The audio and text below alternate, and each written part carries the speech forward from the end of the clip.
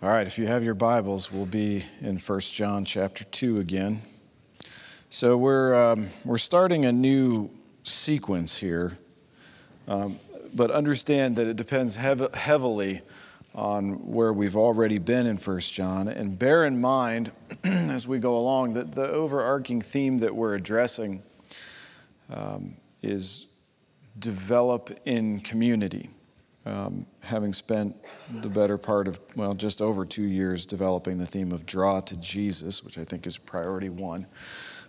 We're moving today, hopefully, we're taking a step closer to understanding what it means to develop in community, but because we just finished with a review Sunday, what I have to do today is start spinning new thread that we can weave into this whole tapestry. So don't forget where we've been this morning. Beloved, I am writing you no new commandment, but an old commandment that you had from the beginning. The old commandment is the word that you've heard. At the same time, it is a new commandment that I'm writing to you, which is true in him and in you, because the darkness is passing away and the true light is already shining. In order to illustrate what's happening here, I have to introduce you to my educational reality in 1993, 1994. I was not a great mathematician leading up to those years.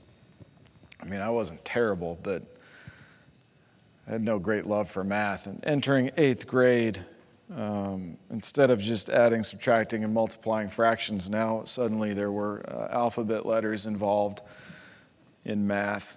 And I had a teacher, I won't name her in case she's still alive, and happened to stumble across this sermon on the internet, who had no business being a math teacher. Probably didn't want to be a math teacher, and made me hate math for sure.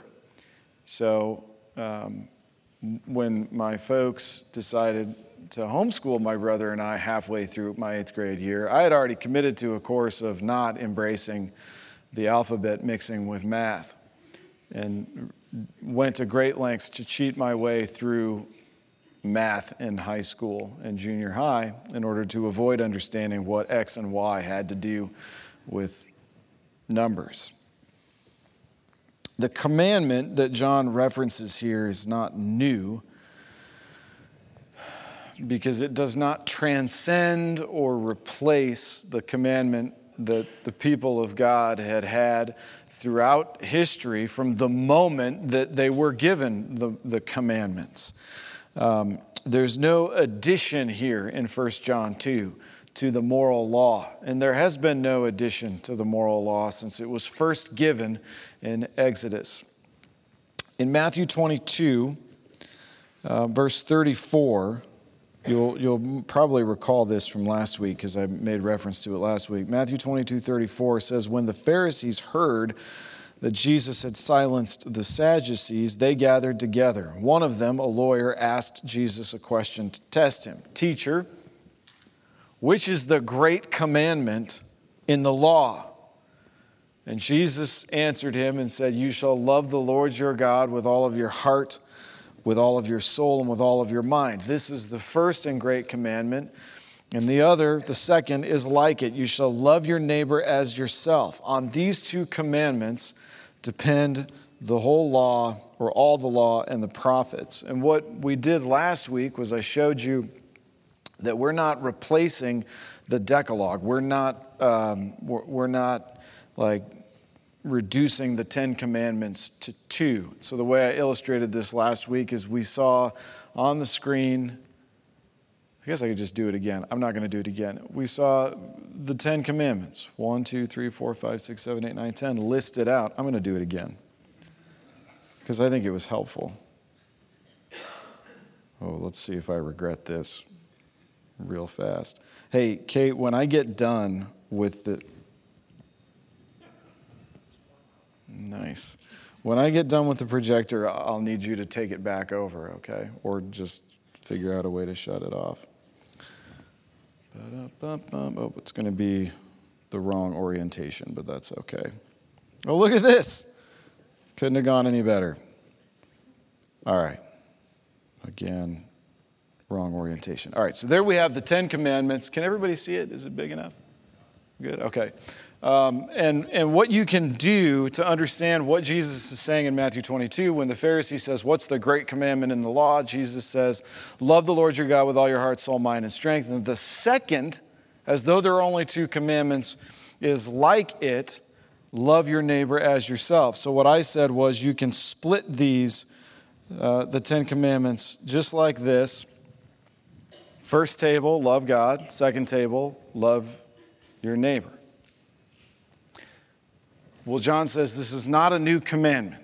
I'm not giving you a new commandment. And we went to Matthew 22 and saw how it's not a new commandment. Because Jesus says you can summarize the 10 commandments with these 2. Love God, love your neighbor. When John writes and says, I'm not giving you a new commandment, what we can understand is it's not new because what it does is clarify the original commandment. The original commandment being, don't have any idols, don't use the Lord your God's name in vain, worship me, 1 day in 7, set it aside and keep it holy, and then you get into don't kill, don't commit adultery. So you have to take what John is saying and recognize that, it's not new in that it doesn't replace what's already been given, but it is new because he says, in this sense, it is new. So it's new in that it clarifies. So consider this. Flip to Matthew 5 in your Bible, and we'll see a really good example of Jesus clarifying the law, the existing commandment. Matthew 5, look at verse 21.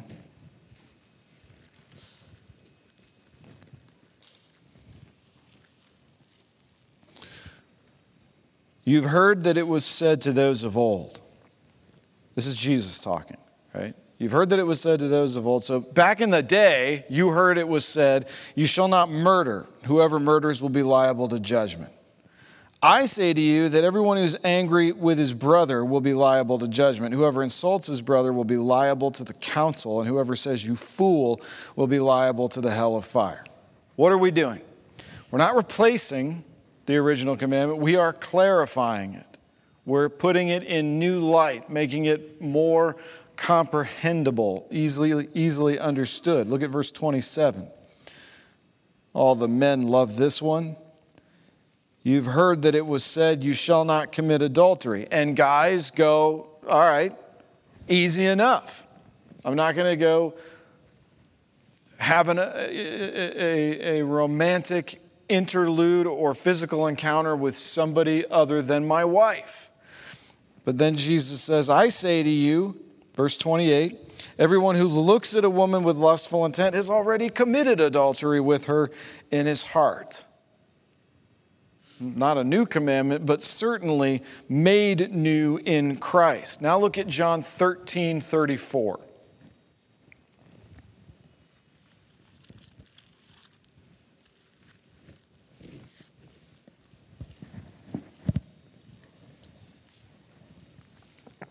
John 13, verse 34.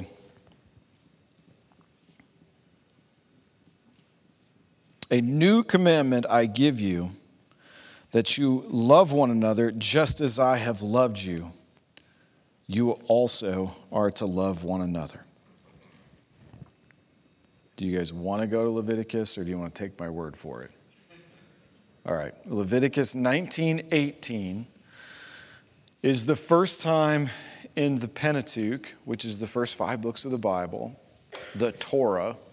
It's the first time that you see the directive spelled out explicitly.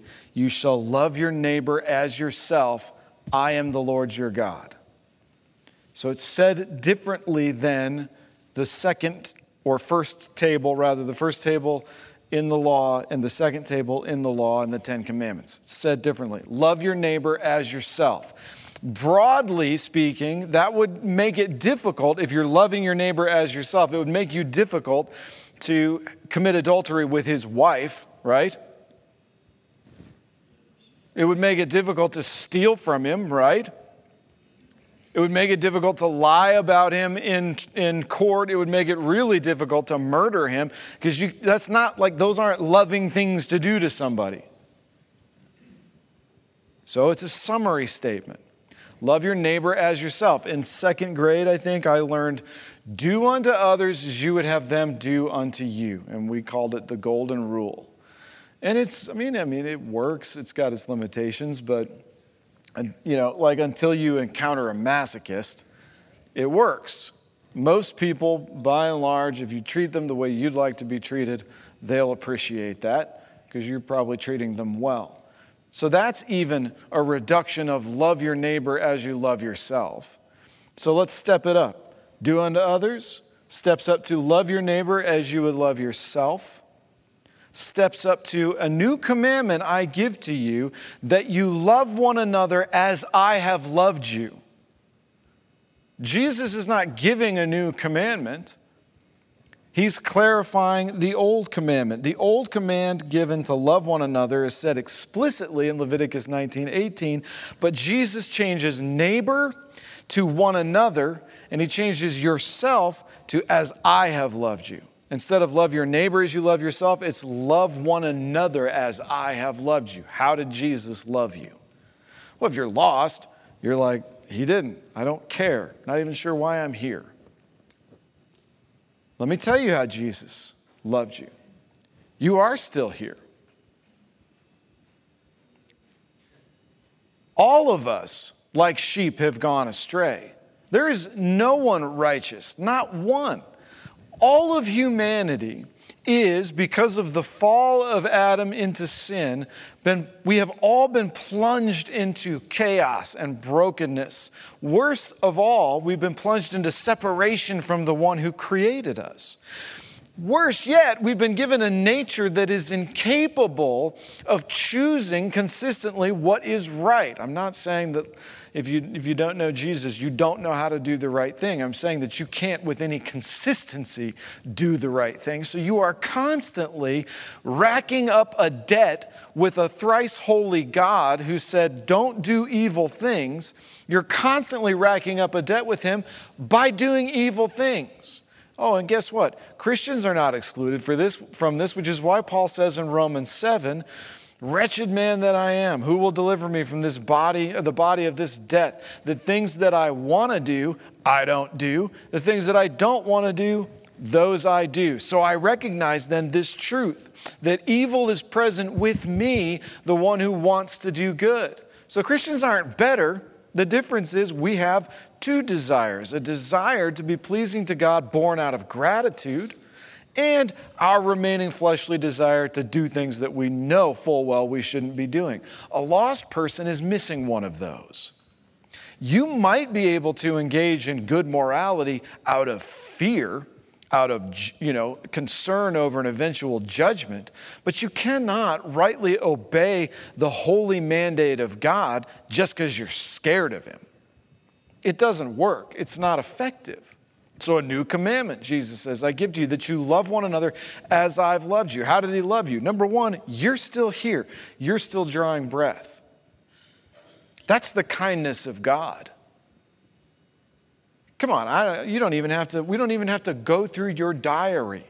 Just between yourself and your functioning conscience, isn't it true you have done things that are breathtakingly evil in retrospect, at the very least? Things that you swore when you were little you would never do, you've now done. Why? Because you can't obey the law. So how has Jesus loved you? He's been patient. God has been patient. You're still drawing breath. You haven't yet faced judgment. How else has he loved you? Well, let me tell you. God, rather than redoing Genesis 6, where he wipes out humanity with a flood, instead covenanted together with the Son before eternity began, whatever that means, to save of all of humanity some from their sin.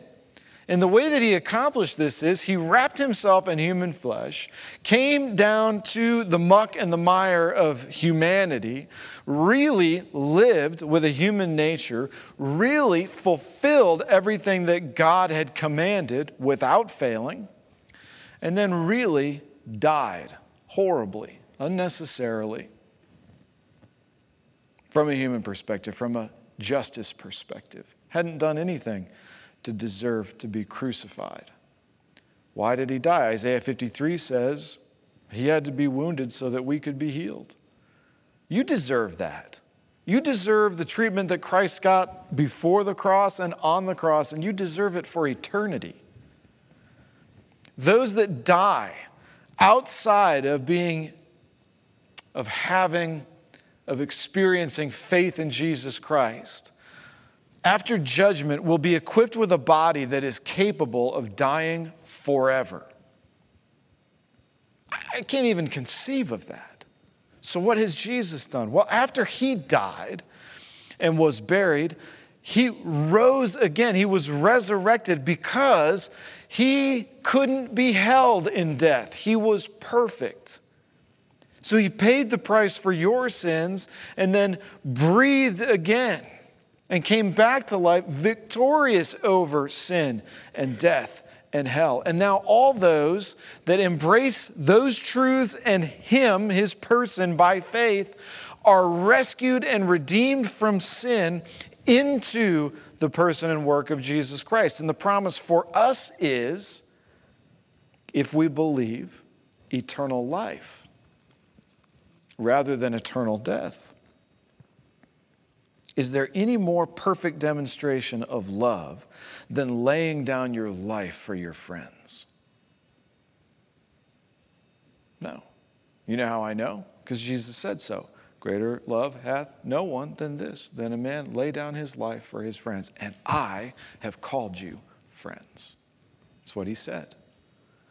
Sinners made righteous by the work of the friend of sinners ought to be able to express the same love we have received from him to one another. A new commandment I give to you. Love one another as I have loved you. Whatever Christ did, he did as a perfect demonstration of what is good in the sight of God. Amen? When we're struggling to follow instructions to do a new task, and a teacher comes along and patiently shows us how to do it right, the instructions suddenly make more sense. You ever experienced this? If you've tried to learn to play guitar, then I hope you've experienced this. You can look at a piece of music or a piece of tablatry. You can listen to something that you're trying to learn and try to figure out how to recreate it. But then if you sit down with somebody who's skilled, like my students used to do, and go, I can't figure out how to play this, and the skilled person shows you, demonstrates for you how to do it, suddenly it becomes so much easier. And the skilled person can give you tips. So I've never cut a good 90-degree corner, ever. Trim piece or otherwise. And it's never going to happen. I've given up. I realize this now. I have all of the tools necessary to cut a perfect 90, but something happens to me when I walk away from the place where the thing is going to go, having measured it carefully, and I get over to the saw. I can't remember if it's a 90 this way or is it this way. And after I cut the first piece, now do I flip the second piece over? And so then I get back and I have this, right? And it needs to be this. Happens to me routinely. If I sat down with Roy or somebody else who's really skilled at carpentry, I bet there's 3 or 4 tips they could give me to stop that from happening. And then I'd be like, oh, that's so easy. Oh, I wish I had known that. Christ didn't come with a revolutionary new commandment that blew everyone's mind. It's not what happened. He clarified the old, and that made it new. Second, so that's first. Second, regenerate people have a capacity for love that the unregenerate simply don't. Oh, that's not a very good Sunday morning sermon seeker friendly thing to say. And I'm super aware that there are people in our midst from Sunday to Sunday who maybe, at the very least, won't agree with fundamentally what it is that I'm saying. I get that. And there's a part of me that's tempted to try to take off the rough edges and make it more palatable. That's normal. That's what a considerate person does. Let me make this as digestible as possible. But there's some things you can't make digestible, and this is one of them. Regenerate, meaning born again, meaning Christian believers. Regenerate people have a capacity for love that non-Christian people simply do not have. That's offensive. What a horrible thing to say in a world, it appears to me, that is filled mostly with people that don't love Jesus. What a horrible thing to say. You're not capable of loving one another the way I am. It's not a horrible thing to say. It's a true thing to say. And oh, by the way, what that means is I then will be judged with a stricter judgment. It's not a new commandment. The old commandment is like it. Don't steal, don't commit adultery, don't lie about one another in court.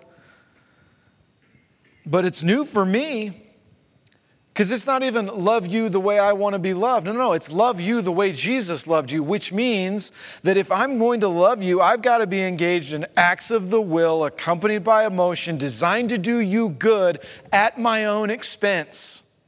That's love. You can't do that if you're lost. Well, could you go through the motions? Yeah, technically, yeah. But where is it coming from? What's your motivation to do it? Christian activities in and of themselves do not change sinners into saints. However, when Christ redeems a sinner, the sinner now has life and lives in the light of God's presence. That is a positional change. Before, I was over here, it works now. I was over here in the darkness. God brings me into light, and now the things that I do, the things that I say, the motivations of my heart flow from the reality of where I am positionally in relationship with Him. In Christ, we're taken out of darkness and death and have new abilities to be pleasing to God, partly because in the light, I can actually see myself. I can actually see how desperately in need of mercy I am. In the dark, I couldn't see it. Not that well, anyway. Now I'm in the light. Now I understand. Unregenerate people are not capable of the kind of love that a Christian is capable of. So let's go back to 1994. Why is there X's and Y's in my math book? Why is this horrible person belittling me for not understanding why there are X's and Y's in my math book? When you're 14, you can't understand things like she's unhappy with her station in life and is taking it out on you. When you're 43, you understand it perfectly, right? So I learned to resent math. 4 or 5 years later, a math professor came through church one weekend. Once was enough for him. And I got into a brief conversation with him. And I was like, oh, what do you do? And he said, I'm a math professor. And I went, oh, I hate math. I just thought we should get that out of the way, lest he think we were going to have any kind of relationship based upon math. And he said, really, when did you start hating math? What a great question, first of all. I don't think I'd ever been asked when I started to hate something before. When did I start to hate math? And I realized, I didn't hate it my whole life. I really started to hate it in 8th grade. Oh, Mrs. So-and-so. And it all comes flooding back. And it's admittedly been 5 or 6 years. And I said, oh, it was 8th grade. And he goes, yeah, that makes sense. You had a math teacher that didn't love math. And I was like, you know what? You're right, I did. He goes, yeah, if you had a teacher that really loved math, you would learn to love it. And I laughed. I went, I won't. Fast forward. So now we're going to go from 94 to 2014. I decided, I was like, I know what I'll do.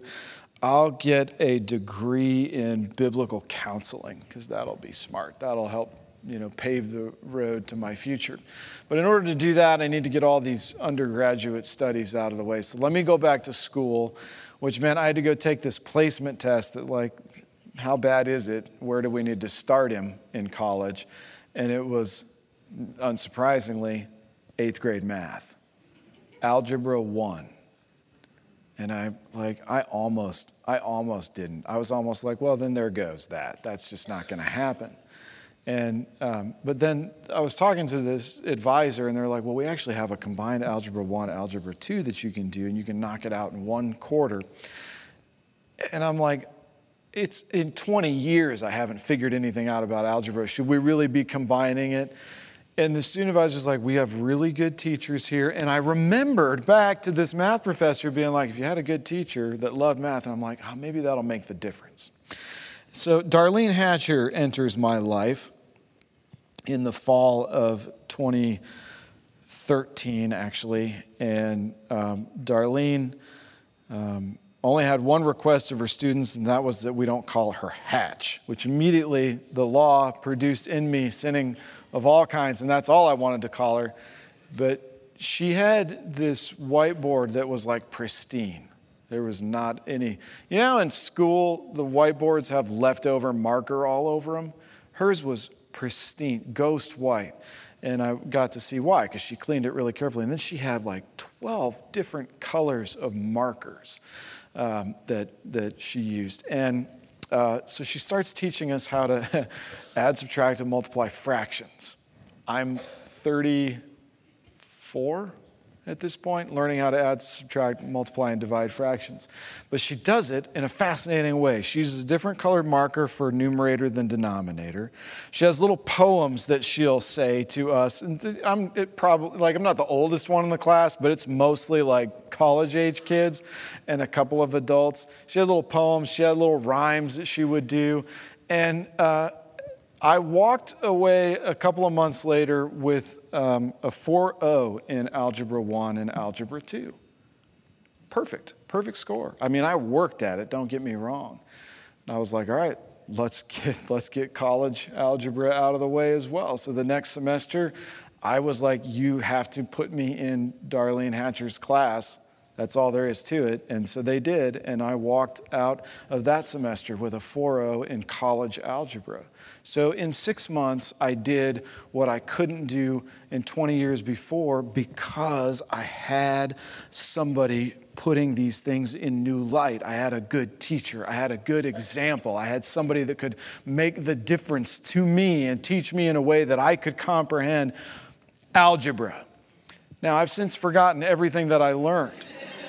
But the important thing is, the illustration is the right person putting things in the right light will make it comprehensible to you. What happened to me was not that I suddenly had a love for algebra. It's that I met somebody else who did. And when you meet Jesus, what happens is not that you suddenly have a love for God. It's that you've met somebody else who does have a love for God. And you see what it looks like when somebody who loves God actually does what God commands. And he does it in a way that's not, let me whip myself and put on the Celeste belt and rub salt in my wounds. It's somebody that does it with joy because it's his desire to be in relationship with his Father. And so you see this with the eyes of faith through the Word of God, and you begin to comprehend it's much different than just climbing some mountain so that you can talk to the old man in the sky. It's much different than, rowing out into the middle of the ocean that you might encounter him. It's much different than stapling yourself to a tree for 3 nights in a storm so you might get a vision. What it is walking with the Son of God who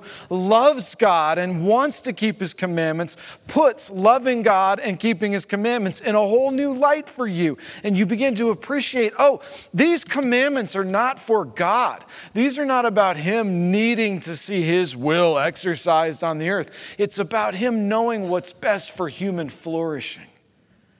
You want your marriage to be healthy? Maybe do this. You want your kids to be healthy? Maybe raise them like this. Do you want to have a good work ethic? Maybe try to appreciate this. The Word of God is steadily, constantly, relentlessly drawing sinners into light. And when you get into the light, what happens?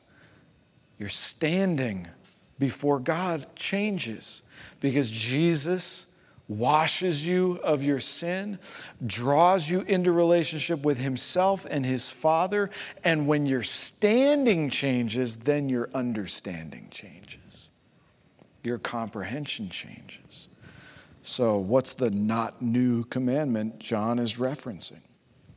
In 1 John 2, verse 9, which I'm not going to preach, so relax. Whoever says he is in the light and hates his brother is still in darkness.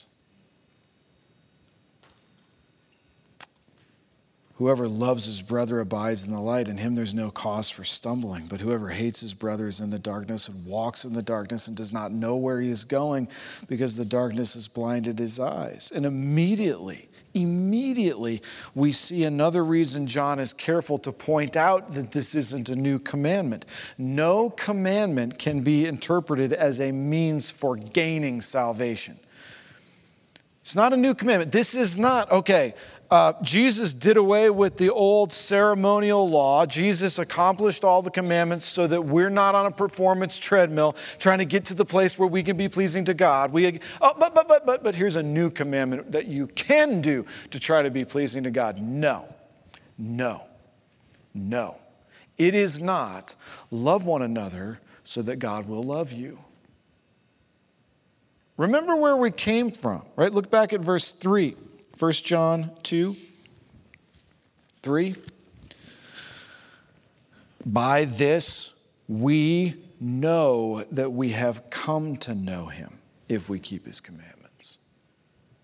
Not by this we come to know him, we keep his commandments. It's by this we know we have come to know him.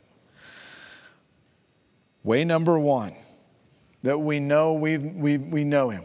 Way number one that we know him is we keep his commandments. Way number two that we know him. A clarification, right? We do not only love God.